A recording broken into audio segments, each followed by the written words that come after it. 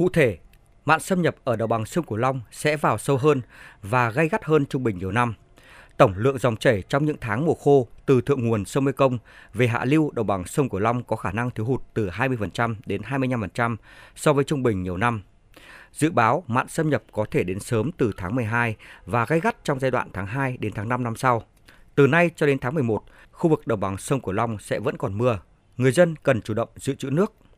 Theo ông Lương Văn Anh, Phó Cục trưởng Cục Thủy lợi, Bộ Nông nghiệp và Phát triển Nông thôn, cùng với thực tế các công trình thủy lợi được đưa vào sử dụng, phát huy tốt hiệu quả, việc các địa phương cử cán bộ chuyên môn túc trực đo độ mặn thường xuyên ở các trạm là rất cần thiết nhằm đưa ra các cảnh báo, biện pháp ứng phó kịp thời.